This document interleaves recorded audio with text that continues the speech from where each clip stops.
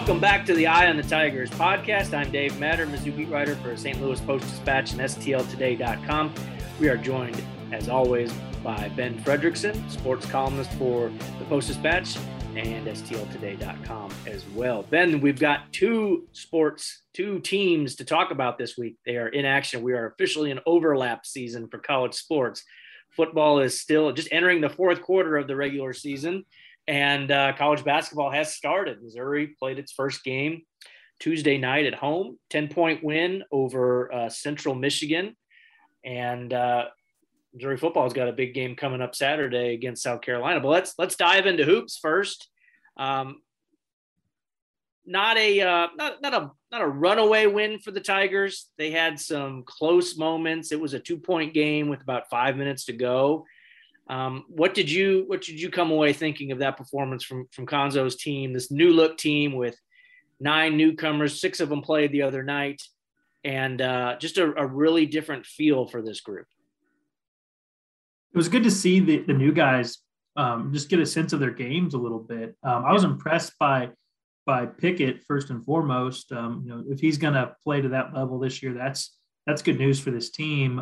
Kobe Brown, not such a good start, but very clear, strong finish, and they're going to need him to be a been there, done that guy. The newcomers I thought were really intriguing, pretty impressive. I'm probably most impressed off the bat with like a guy like Ronnie DeGray, who we probably haven't talked a lot about, right. But man, comes off the bench and makes the case. If you want to start, that's a good way to make your case off the bench. You saw some of what Coleman can bring with the 3-point shooting.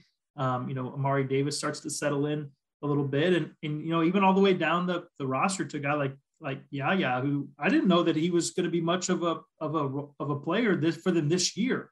There were questions obviously about the knee and coming off the injury, and the fact that he can get in and make a little bit of a difference. So not a blowout win, but I do think you kind of saw the elements of what this team wants to be. They want to play hard. They want to, max effort every game. And I think they're going to play an exciting style of basketball. And probably the biggest thing that I thought was telling was the enthusiasm and the energy of the student section. You were there in person. I was not, but watching the stream, it sure seemed like Cuonzo has invested and got these students on board. And that can go a long way toward making an arena feel like it has an atmosphere. And hopefully the word spreads to some non-students, because those parts of the stadium weren't looking so good, but the students brought the energy, and that's a good sign. Yeah, it really is. And that's a good place to start. I came into the arena about an hour before tip-off, and they were already there. They already showed up.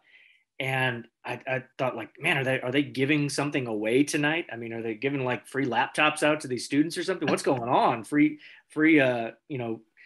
keg of beer or something? But it was really refreshing. Last year, obviously, there were COVID protocols in place at the arena. They allowed fans, but not many. And then, Missouri students really haven't been invested in being part of the game for a while now, especially now, maybe on like a Saturday afternoon conference game, but certainly not a Tuesday night game against Central Michigan. You'd be lucky to see, the Antlers and then, maybe a few others. But that section was absolutely packed. They were there early. They stayed late. They were loud. They were into the game. And frankly, I was kind of embarrassed for the rest of the arena, because those high dollar donor seats down low were completely empty in some sections. And you think, man, if these students can show up, where's the rest of this town? Where's everybody else? But they were great. And I think you have to give so much credit to Cuonzo Martin. This was not an accident or a coincidence that they showed up. He and Robin Pingeton too, Missouri women's basketball coach, have really hit the pavement here this semester, doing promotional events, whether it's at the student center. They've gone to sororities and fraternities. They've gone to classrooms. They'll just barge into a classroom and pass out, information, talk about the team. He has really been actively involved and really more engaged on social media too. That's something that just by nature isn't something that it's something he likes doing, but it's not like his priority when he wakes up. Oh, I got to go tweet or put something on Instagram. But he's really good about it now. Missouri's new SID, Courtney Day, has really been nudging him in that direction. And man, it really paid off. In the post-game press conference, I found a spot, and I was sitting next to Desiree Reed Francois, Missouri's new SID, and she was just this. This is her first home basketball game, and she was ecstatic about that student section because she firmly believes that the way to build these fan bases at Mizzou is you got to start local. You got to start with the students, and then you got to start with the fans in Columbia. And then you can start worrying about fans in St. Louis and Kansas City and Springfield and everywhere else.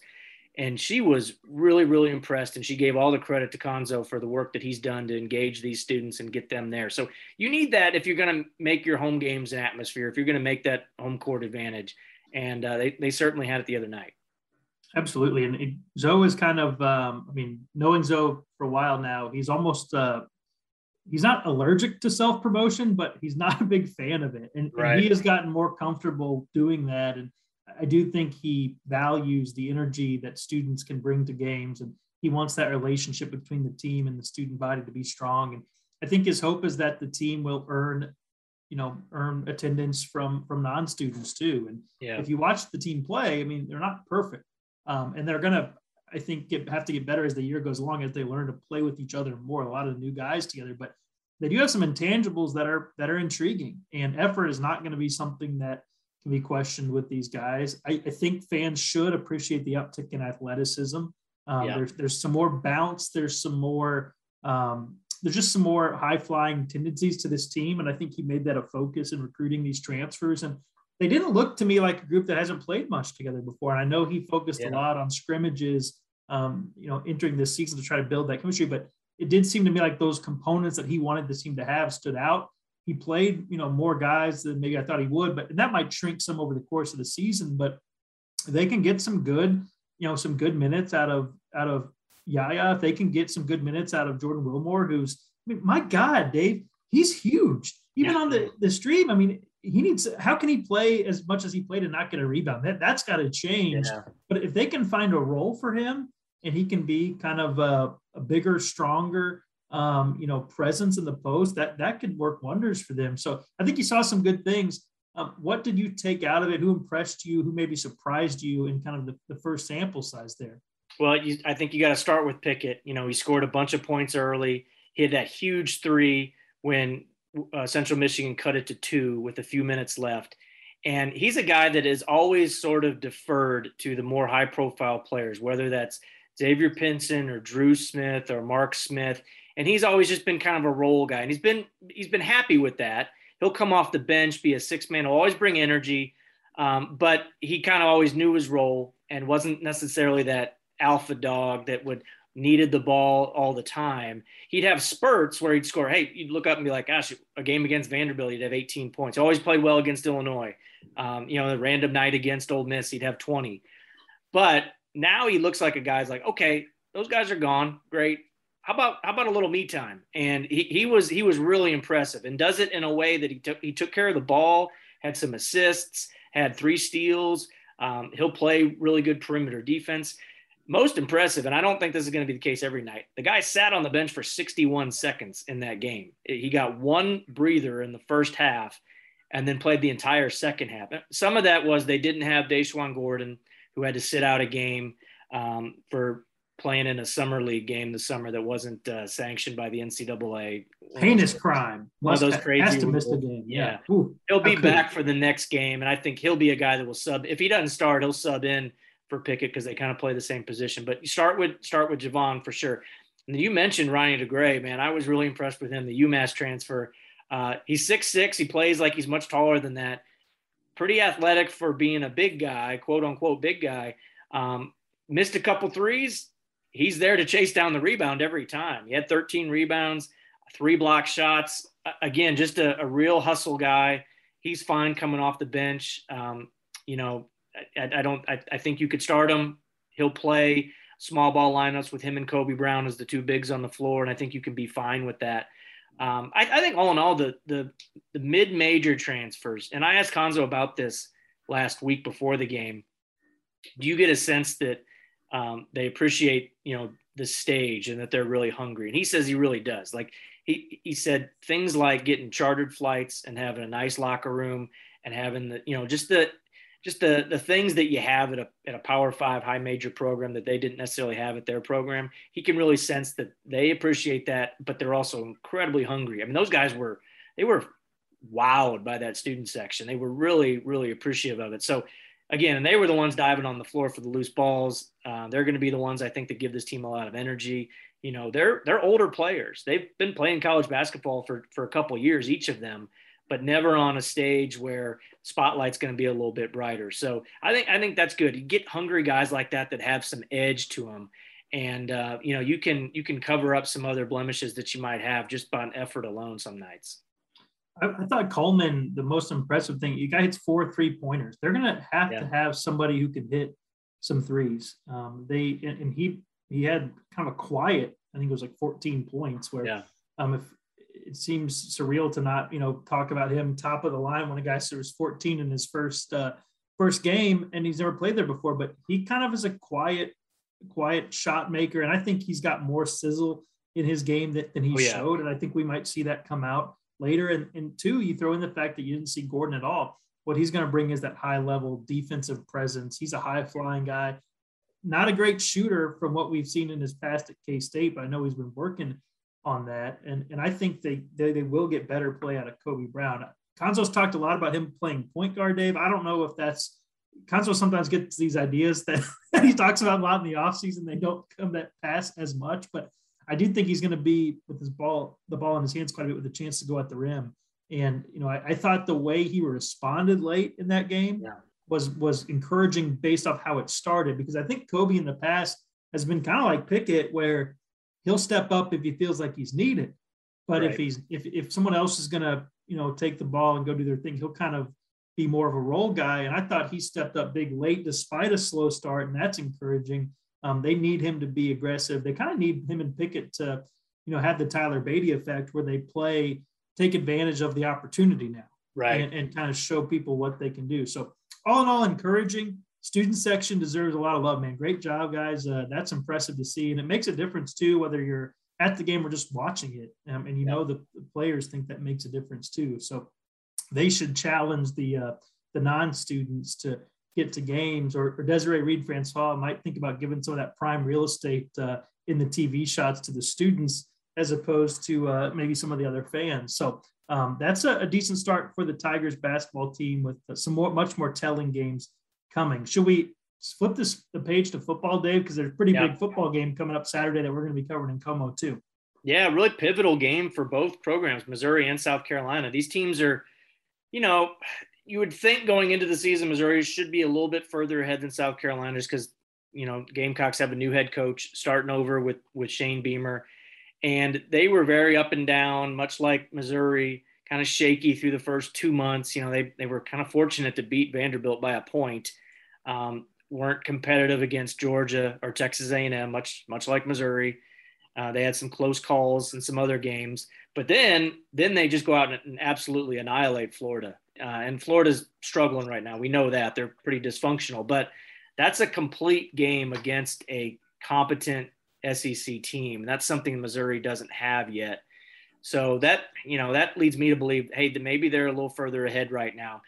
On the other hand, this is not a team that's really accustomed to winning games like that. So we'll see how they respond. Big road trip for them, leaving the friendly confines of Columbia East, coming to Columbia West. But they have an identity. They've got a big physical offensive line. They load up with tight ends and fullbacks. They've got 3 running backs. You know, they're breaking in a new quarterback, their third one this year, Jason Brown, an FCS transfer. So they've seemed to kind of find an identity under Shane Beamer. He's an interesting guy, really positive, charismatic type coach who's been around the block for a while, but just getting his first chance as a head coach. So really interesting team. You know, they've got to win one game to get bowl eligible, South Carolina does. And after this, they play Auburn and Clemson. No guarantee that they're going to get eligible. They've got to win this game, I think. And if you're Missouri, you got to win 2. So you got to beat either South Carolina, Florida, or Arkansas. You got to win 2 of those 3. And as bad as Florida's playing right now, that's still a talented team. And I wouldn't take my chances going to Arkansas needing a win down there because they've had a better year all year. I think their running game will give Missouri problems, and you got the revenge factor too, the Barry Odom factor. They want to get revenge for last year's game. So that sets the stage for, I think, a really pivotal, evenly matched game between Missouri and South Carolina. And plus, there's a little intrigue there of the little SEC Media Day hijinks between Eli Drinkwitz and Beamer, where he made a comment about really wanting to incorporate his tight ends more, and Drinkwitz saying, "Well, thanks for the scouting report." So we'll see if that if there's some tight end targeting going on for the Gamecocks. I'm with you on the Beamer hire, man. It looked like one that really won the press conference in the moment, but it was fair to wonder, okay, is this going to look as good on the field? And so far, I've been very impressed with what he's been able to do. And he's a compelling, intriguing listen when he talks about his program. Obviously, the family legacy is there, but he's trying to blaze his own trail here. He had a great comment earlier in the year when asked what makes Georgia's defense so good, and he just kind of looked like he just wanted to take the computer and throw it through the window. Like, what do you mean? They've got a million good players, but he's real, and I think he's really likable, and that seems to be coming through in how his team is responding to him taking over there. So a lot of momentum there, some uncertainty around the Tigers. What do you make of where the quarterback situation stands post Georgia? I think we saw enough in Georgia to realize that anyone who was convincing themselves the Tigers were not playing their best option at quarterback was stretching too far to risk injury on some of the speculation here. They need Connor Bazelak back. What do you make of where things stand entering this game, quarterback-wise, for the Tigers? Well, just for transparency's sake, we're recording this before Missouri puts out its Thursday injury report. Bazelak, I suspect, will be on there, probably is questionable. That's what he was listed as last week. And then, they went ahead and decided to play the two and start making. I don't know. At this point, nothing would really surprise me. If you play one of if Bazelak can't go, I think they still go with both Cook and Macon. Maybe not an even rotation like it was at Georgia. Neither one of those guys won the Heisman, and they're not a candidate after what they did, obviously, at Georgia. But I was impressed by their toughness and demeanor. Those guys did not get rattled. They took some hits. They bounced back up. Both of them at different times, I thought, had some pretty big mistakes, and you could see the body language on the sideline. Drinkwitz really got on them. There was a busted option play on 3rd and 2 that Macon, it looked like he screwed up, just based on how they responded on the sideline. Eli got all over Cook for sliding or diving on a scramble a yard short of the marker, and he made up for it later by really putting his body in harm's way to try to get the first down later on. So I thought they learned a good learning experience for both of them. I thought Cook impressed me running the ball. I mean, they weren't designed runs, they were scrambles, but anybody that thinks that Macon is the runner of the two wasn't paying attention Saturday. Now he gets the designed runs, but Cook looked really good scrambling. And I asked him this week, I'm like, are people kind of, selling short your running ability? And he lit up. He said, oh yeah, I like to run. I can run. I've worked on that. So to me, it kind of looked like Cook is as good a runner as Macon in some ways, and much closer to him as a runner than Macon is to Cook as a passer. So, Tyler's got some work to do throwing the ball. There's no doubt there. The touch on some of the short passes just isn't there. The final play of the game, especially, I mean, he had Daniel Parker Jr. wide open in the end zone and just threw it way behind him. He probably could have ran it in himself. Yeah, I thought he should have. So he's got some work to do there. Now, he did have 2 long completions on that last drive. I think that was more a credit to Tosky Dove going up and getting the ball more than anything. But he's got, I would say he's got better arm strength than he has arm accuracy, if that makes sense. Not exactly a Joe Milton situation, but he can throw the ball up in the air. You just don't quite know where it's going. And he's got that funky sidearm delivery sometimes too. And I asked Drinkwitz about that. I'm like, do you like him doing that? He goes, well, that's what all the college kids are doing now, because they see Mahomes do it. They see Russell Wilson, they see Aaron Rodgers try these funky throws. He's like, but you've got to get the fundamental base throws first before you can start doing the trick throws. And I don't think Macon's quite there yet, but he's got a lot of upside. He's by all accounts, charismatic, good leader, positive kid. He's just not a finished product yet. Neither is Brady Cook. So that's why I think you got to play both of them, because I don't know if you can win a SEC game with just one. So we'll see. Long story short, we don't really know yet as we're taping this, but I think you can win a game like South Carolina with those guys if they build on what they did at Georgia. Buy or sell this conversation about the defense starting to find its way here. I know that's been a storyline kind of emerging out of some of the comments that have been made. Steve Wilkes was quick to point out that Georgia, of course, has better players. So we're hearing that recruiting drumbeat pretty often from this coaching staff. I think it's okay when Drinkwitz plays the drum. I don't know if it's gonna go over so well with fans when Wilkes plays it. However, there's comments coming out like the defense maybe is finding its way, and I guess if you tilt your head and squint, you can maybe try to build some of the things that happened against Georgia into a positive for the defense. I have a hard time doing that because maybe Georgia didn't run the ball as well as we thought, but they also passed it probably more than I thought they might because they could and did. What do you make of where this defense is? I know we've spent so much time talking about it, but is this hint of potentially maybe a more formidable defense through these final few games here? Is that realistic, or is it fool's gold, do you think? I did think there was some progress at Georgia. I think part of the reason Georgia threw as much as they did was they kind of had to, because Missouri did a pretty good job on first and second down, just not giving up the big chunk runs like we've seen. They played pretty physical at the point of attack. I think that the personnel change at linebacker was a good move. Devin Nicholson was out of there. He's been a starter, I think, every game since Drinkwitz has been head coach. They went back to Blaze Aldridge, and I thought he played a lot better than he did at the beginning of the year when he was just getting blown off the ball. And to his credit, and I'll get to this, we talked to him this week, and he made that point too. So they put themselves in position to give up passing yards, and they kind of said, we'll win first and second down, or at least we won't get beat on first and second down, and then take our chances on third down. And Georgia's receivers just made some great catches, and Stetson Bennett put the ball where only they could catch it. So you kind of tip your cap and say, hey, that was a tough 40-yard completion you just made. But Missouri at least put them in position to have to try something like that. So it was progress. I mean, we're grading on a bad Missouri defense curve at this point. I mean, anything is progress, compared to what it was like those first 2 months. Can it carry over? That's the question. I mean, if it's a one-day thing, then it doesn't really mean anything. If they can build off of it, then it could be a positive. But Aldridge was great this week.